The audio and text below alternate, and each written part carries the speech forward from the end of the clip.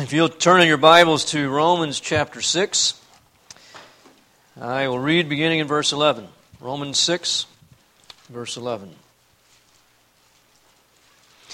Even so, consider yourselves to be dead to sin, but alive to God in Christ Jesus. Therefore, do not let sin reign in your mortal body, that you should obey its lust, and do not go on presenting the members of your body to sin as instruments of unrighteousness, but present yourselves to God as those alive from the dead, and your members as instruments of righteousness to God. For sin shall not be master over you, for you are not under law, but under grace. What then? Shall we sin because we are not under law, but under grace? May it never be. Do you not know that when you present yourselves to someone as slaves for obedience, you are slaves of the one whom you obey, either of sin resulting in death, or of obedience resulting in righteousness? But thanks be to God, that though you were slaves of sin, you became obedient from the heart to that form of teaching to which you were committed.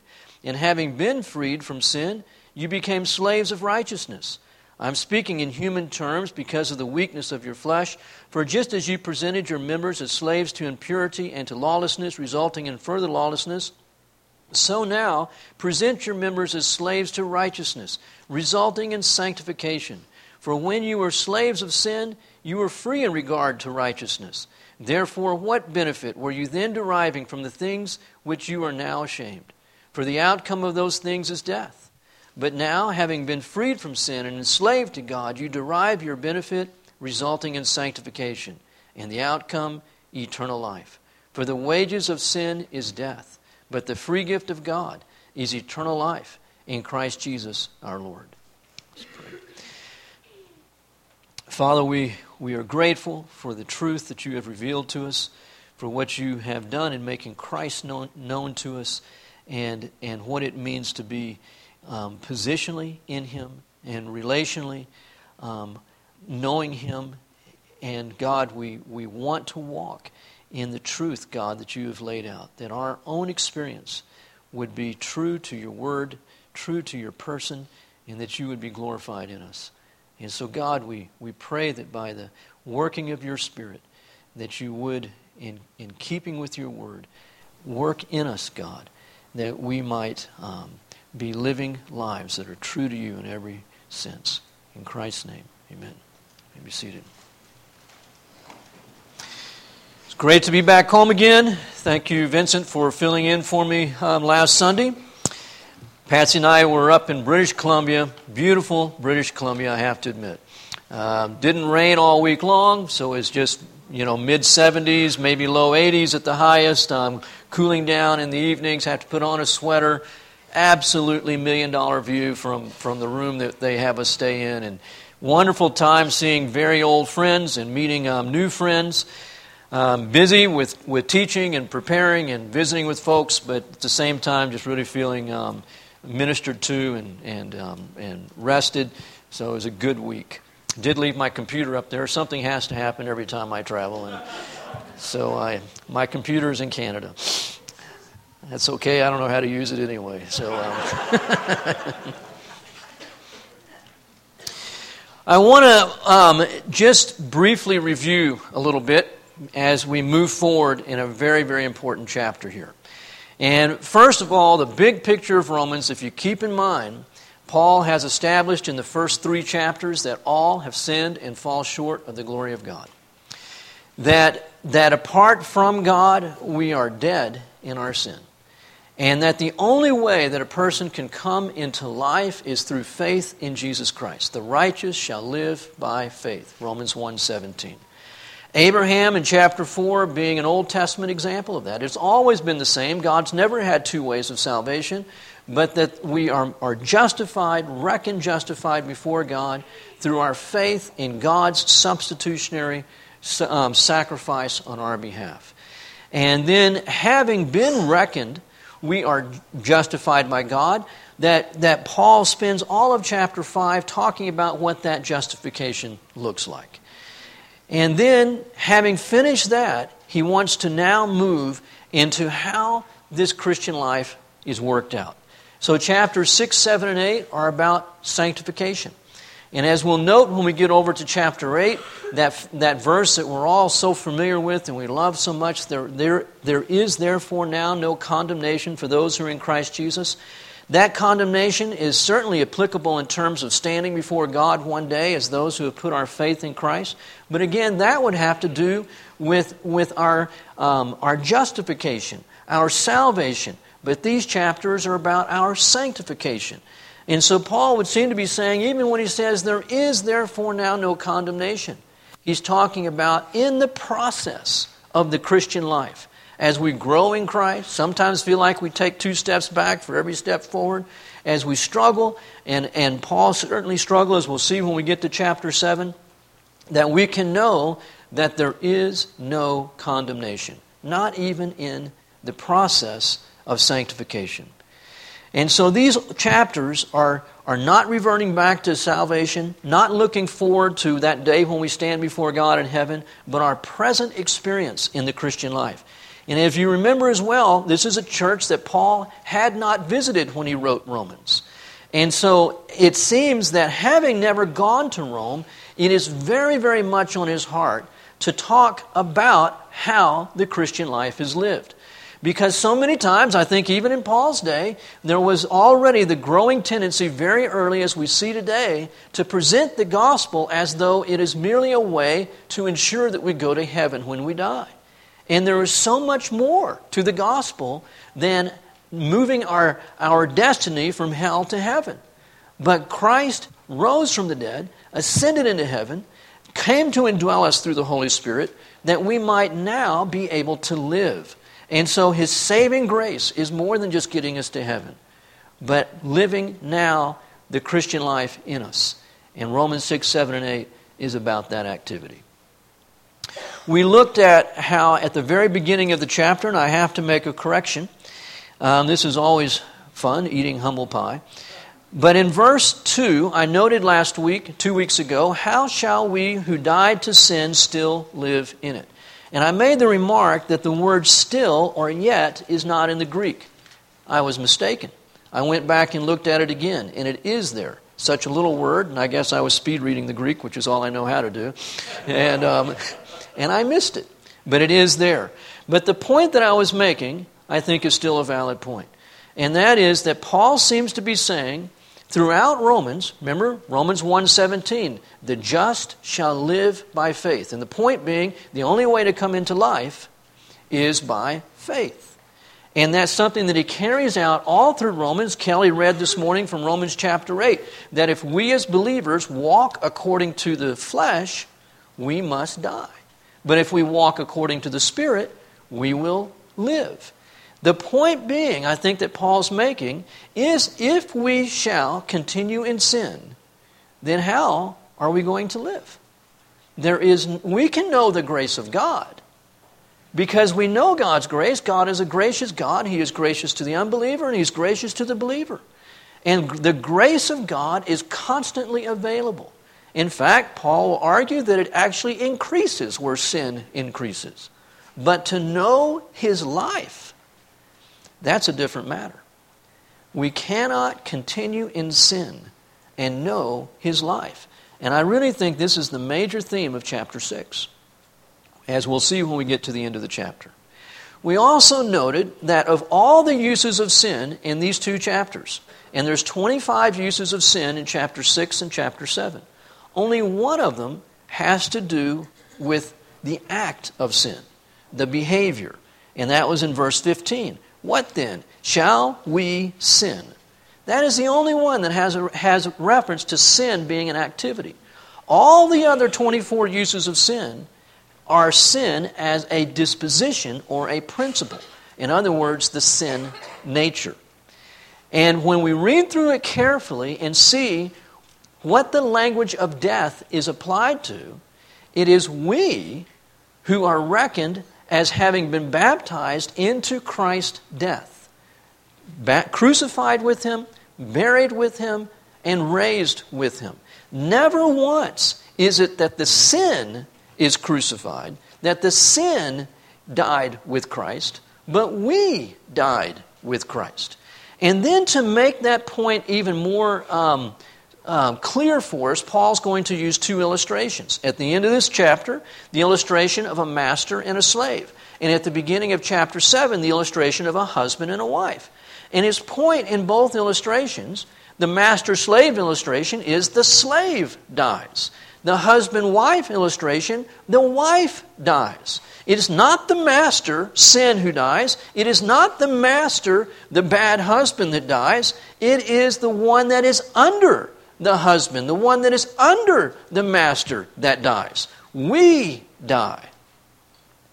So it's very important in understanding that, because it helps to answer the question, does the Christian have one nature or two? Again, not two personalities, one person, but with two natures. The sin nature and the nature of Christ, the nature of God. And I believe that Paul is saying very clearly in these passages that we have both natures, a sin nature and the nature of God Himself. We know that in part because it is not the sin nature that's dying, it is the person who's dying. Another thing that helps me in thinking through this about whether the sin nature is eradicated or not is, again, our own experience would tell us. All people have a problem with sin. And that believers, and how else, and I really struggle with this, how if the sin nature is eradicated, and that the trouble we have with sin as believers is simply because of thought patterns that we develop prior to becoming Christians, then why is it that a child who receives Christ at 4 or 5 years old will continue to struggle with sin throughout his life? And why is it that a person who is in their 80s or 90s who's been walking with Jesus since they were little children can still say, I'm as prone to sin today as I've ever been in my life? And I know that I'm only merely a step away from the ditch. That is the common experience of all of us. And I feel like we're almost, not to be disrespectful, but it's almost like I'm trying to make myself believe something contrary to experience when I tell myself that I do not have a sin nature. It's coming from somewhere. And in my own experience, it's coming from within. But there's another point. The believer says that we actually have three enemies as Christians. The flesh, and in that definition of the flesh, the sin nature, the world, and the devil. When I come to Christ, if the doctrine of the eradication of the sin nature is true, then why didn't God just go ahead and go the further step and eradicate the world and the devil? But He hasn't. So He's knocked out one of the three, but not all three. And I don't think so, because I find that the solution to the world and the devil is the same solution that I have to my sin. And that they are constant problems, constant foes throughout my Christian experience. The world, the flesh, and the devil. None of the three have been eradicated. Now, moving on to what now are we to do? If there is a sin nature, it is our former master, but not our present master.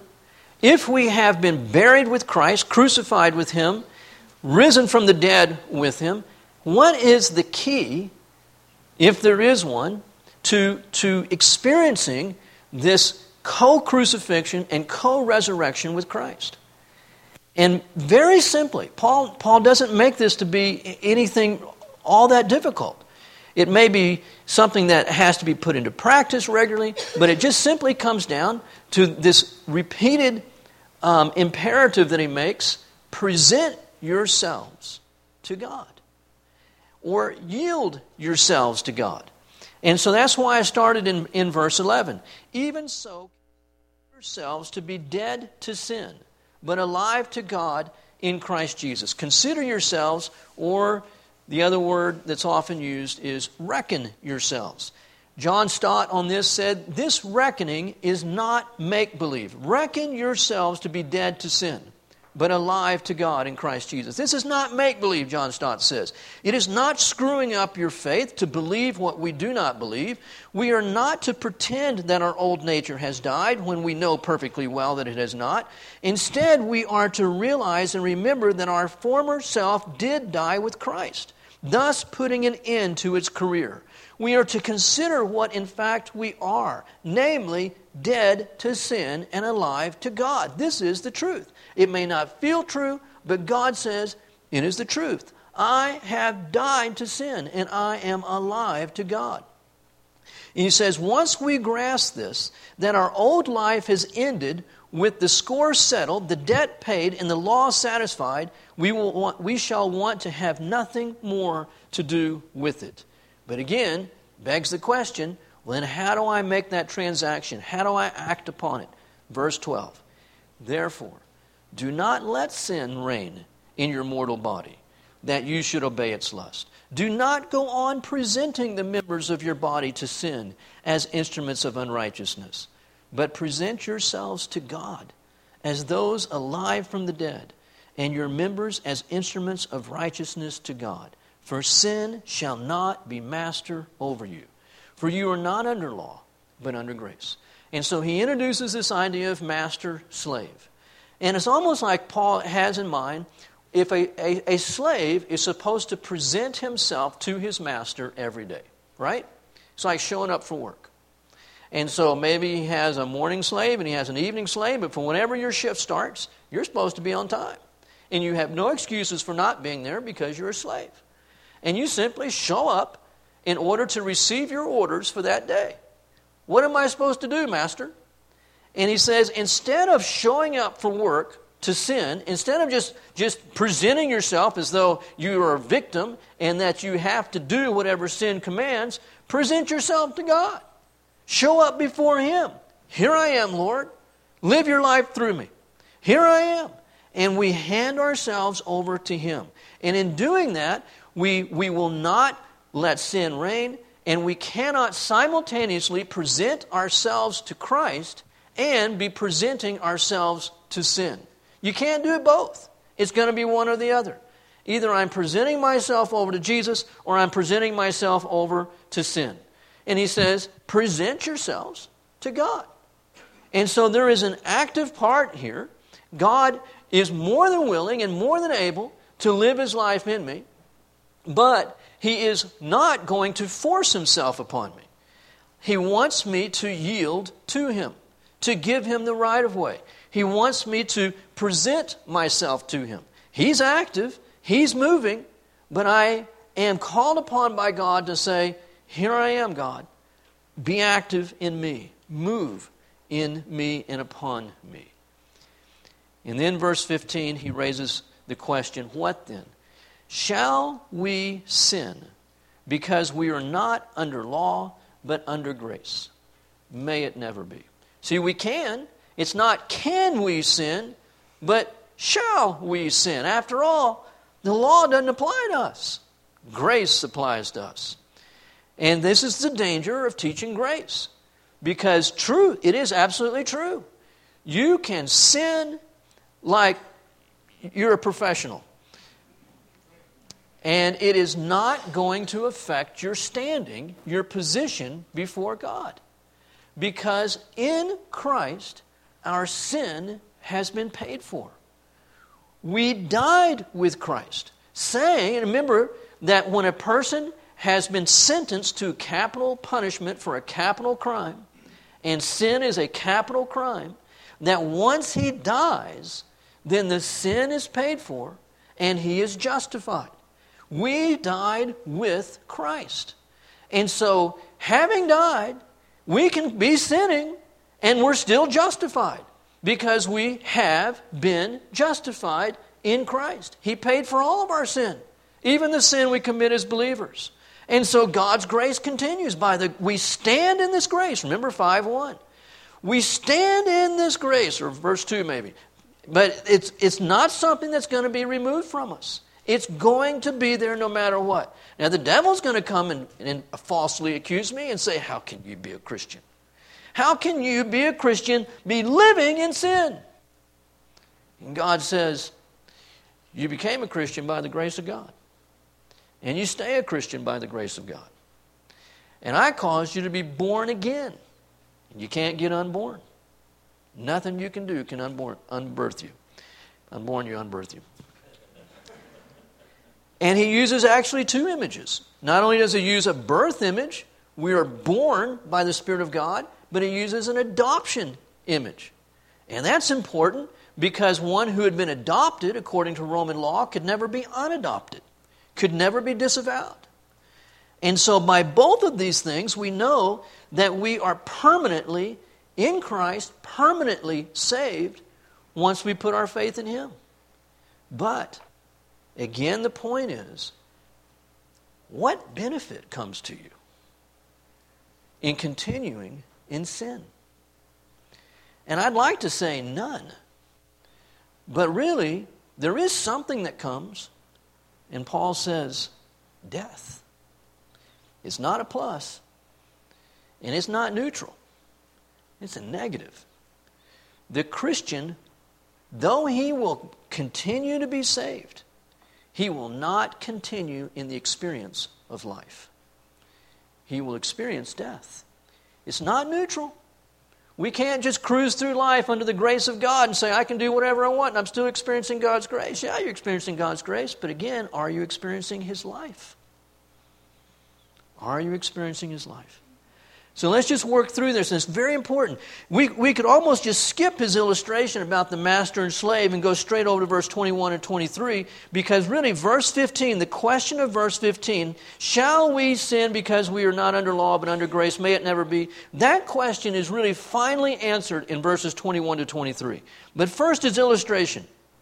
He says in verse 16, do you not know that when you present yourselves to someone as slaves for obedience, you are slaves of the one whom you obey, either of sin resulting in death or of obedience resulting in righteousness? But thanks be to God, that though you were slaves of sin, you became obedient from the heart to that form of teaching to which you were committed. And having been freed from sin, you became slaves of righteousness. Now he's using several different comparisons and contrast here. He says there are two masters. There's either the master of sin or the master of Christ. And he says there are two consequences, either death or life. And he says there are two obediences. You are either obedient to Christ or you are obedient to death. And there are two freedoms. Either I am free from righteousness or I am free from death. And all these things, we can step into one or the other. He's talking about our experience, not talking about positional truths here, but my experience. I can step from life to death. Freedom from righteousness or freedom from sin and death. I can step from obedience to Christ or obedience to sin. All of these things are options for me as a believer on a moment-to-moment basis, depending upon who I am presenting myself to. Now, the analogy is not perfect. That's why Paul says in verse 19, I am speaking in human terms. I'm just using a simple analogy because of the weakness of your flesh. Parenthesis. You see here, flesh in this verse is not a reference to sin nature. Sometimes, again, you'll hear people say, well, flesh is always means sin nature in the Bible. No, it doesn't. And so here, the weakness of your flesh, he's simply meaning the weakness of your understanding, the weakness of your humanity. You can go through, there's many, many references to flesh in the Bible. I just looked up a few of them just here in Romans. The next chapter, Paul's going to say, I am flesh. And then 4 verses later in Romans 7:18, he says, nothing good dwells in me, that is in my flesh.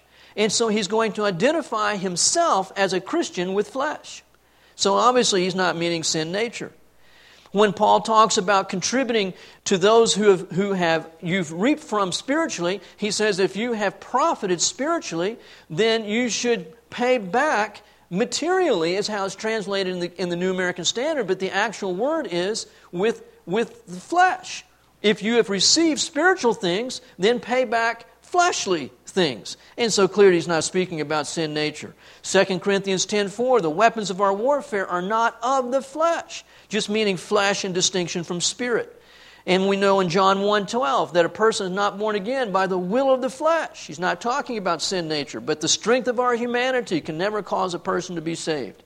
Jesus, the Word was made flesh. Again, the Word wasn't made of sin nature. The Word was made flesh, meaning humanity.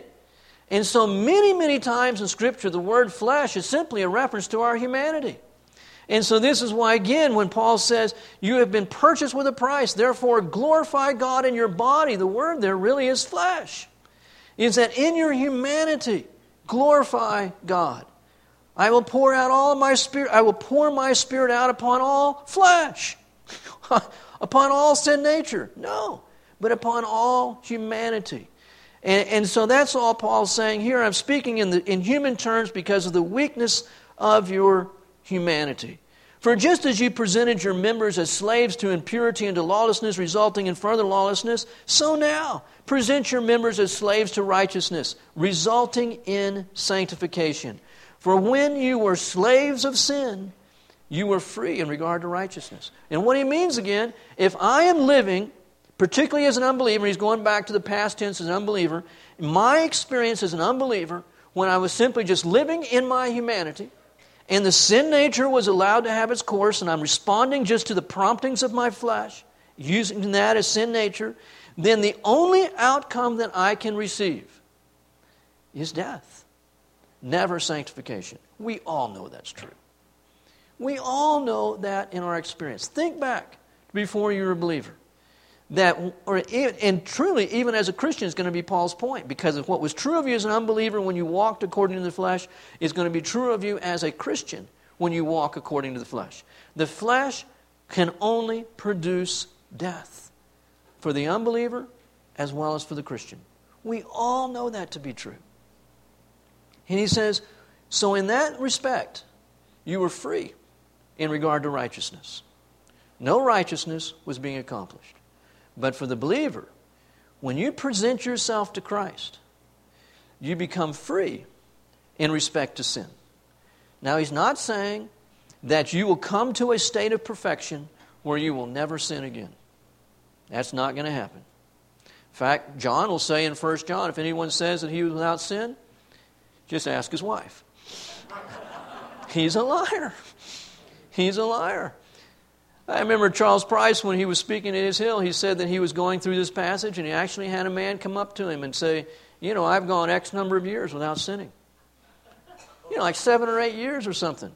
And Charles is going, really? He goes, yep. And he goes, is your wife here? The guy goes, why are you asking that? He goes, because I want to ask her. I want to see what she thinks. He goes, oh, well, she doesn't agree with me. Not surprised. If anyone says that he was without sin, he's a liar. Just ask his wife. So we're not going to reach a state of perfection, but his point is that Christ cannot be living his life through us and for us to simultaneously be sinning. If he is living his life through me in that moment, then it's all Jesus. It's not flesh. It's not sin. And so I am free in respect to sin. This is why when Jesus spoke of his own life and his own example, living as a human being, he says, if you've seen me, you've seen the Father. Because he did nothing of his own initiative. He yielded himself to his Father. He permitted his Father to live in him. And what you saw was the Father. And so even his enemies who spent all those years trying to find some one word, a single word that was false, could find no falsehood, no lie in him. His enemies said so. And why? It wasn't just that he was choosing every day to tell the truth, but he was presenting himself to his Father constantly. And so as his Father spoke through him, his Father speaks only the truth. And as I present myself to Jesus, see, if I go through every day saying, I'm not going to tell a lie, I'm always going to speak the truth, then, I just can't do that. Because I'm living again, unconsciously, but I'm living from my own strength, my own willpower, and I have stepped into the realm of the flesh. It's not going to succeed. I have to hand myself over to the one who is the truth and say, Jesus, here's my mouth, here's my tongue. You have got to have it. Because, as James says, I can't control it. It is a restless evil, full of deadly poison, a flame that sets a whole forest aflame, a whole forest afire. I can't control it. So I present it to you.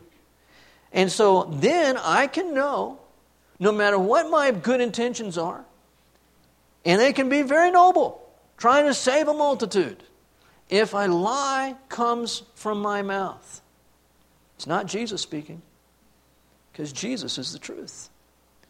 And so this really changes morality, you see. It doesn't change the definition, but it changes where I live from. Because if morality is dependent upon my motivation, man, I had good motives when I did that. Or if morality is dependent upon just what I hope the outcome is, then the morality is coming from me. I'm the source of the morality. But if I recognize that all that's transient, it's going to fail. And I want something that's more substantive than my willpower, and that is more consistent than what I can attain to, then I have to present myself over to another. And I was just reading this, coming back on the flight yesterday, this book that I picked up a number of months ago and hadn't gotten back to, so I was reading some more in it. And the guy wasn't even talking about Romans 6, but it just fits so perfectly. He just says much of the morality today in the church and out of church is just this point, that people are saying, well, you know, to me, this is the truth. To me, this is what God would have me to do. Well, that is a human, a morality that is originating in my own humanity. And I can say God's Spirit's moving me this way, but it's me going out and doing what I think is the right thing based upon what is in me. And God says, yeah, I put my Spirit within you, and yeah, I will enliven your conscience, but I haven't given you a conscience and a humanity so that you could just go out and try and do what you think is right. But that you would see that you can't do it. And that you would hand yourself over to me. And see, then the standard is not lessened to how often I can tell the truth, or how pure my motives may be. The standard remains God, who is truth.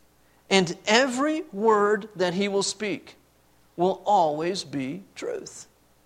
And that will go across the board with what is true of God. So it's no longer a question of, is it God's will for me to tell the truth, or is it God's will for me to lie? I don't even enter in the question. Bad question. It is, God wants to speak through me. And when He speaks, it is the truth. So I don't even have to pray about whether it's ever God's will to tell a lie. It will never be God's will, because He cannot will what is contrary to His own nature. And so God, man, this is tough, God. If I tell the truth, I could lose my job. If I tell the truth, all kinds of bad things could happen. God says, yeah. But I want to tell you, there is nothing but death that comes from sin. And whatever is contrary to me is sin. And lies are contrary to God. You think bad things come from telling the truth? We all know much worse things come from telling lies. What is the outcome of these things? Look at verse 21. Therefore, what benefit were you then deriving from these things of which you are now ashamed? The outcome of those things is death. No matter what your motivation is.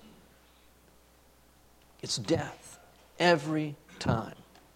But now, having been freed from sin positionally and enslaved to God, He is our master. You derive, if you present yourself to Him, obviously is the assumption, you derive your benefit resulting in sanctification. He could have said salvation. He's not talking about salvation here, but in the present, my present experience, sanctification. My present experience of sanctification, eternal life. And then as I noted 2 weeks ago, verse 23, certainly this is true for eternity, but this is not how he's applying it. Verse 23 is about now. Now, the wages of sin is death. Now, the free gift of God is eternal life in Christ Jesus our Lord. I can live in death, or I can live in life. It depends upon who I present myself to for obedience. I can present myself to sin, and it can just be with, I don't have any other option. I'm just so defeated. I don't see anything else. Just sin's just bigger. Or I can present myself to Jesus. I don't have to defeat sin. I can't defeat sin. He doesn't tell me to defeat sin. He tells me to present myself to Jesus. He doesn't give me 10 steps for conquering anything. He gives me one step.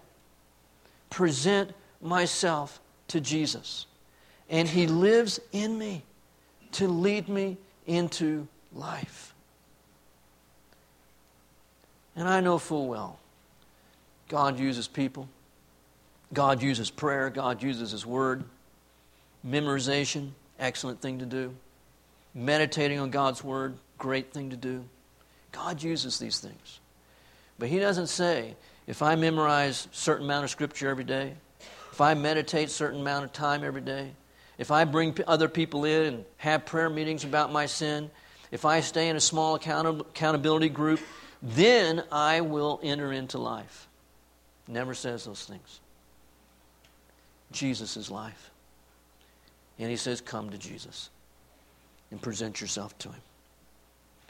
And in the moment that we do, as we are presenting ourselves to Jesus, and I'll tell you, man, you feel desperate. I do many times.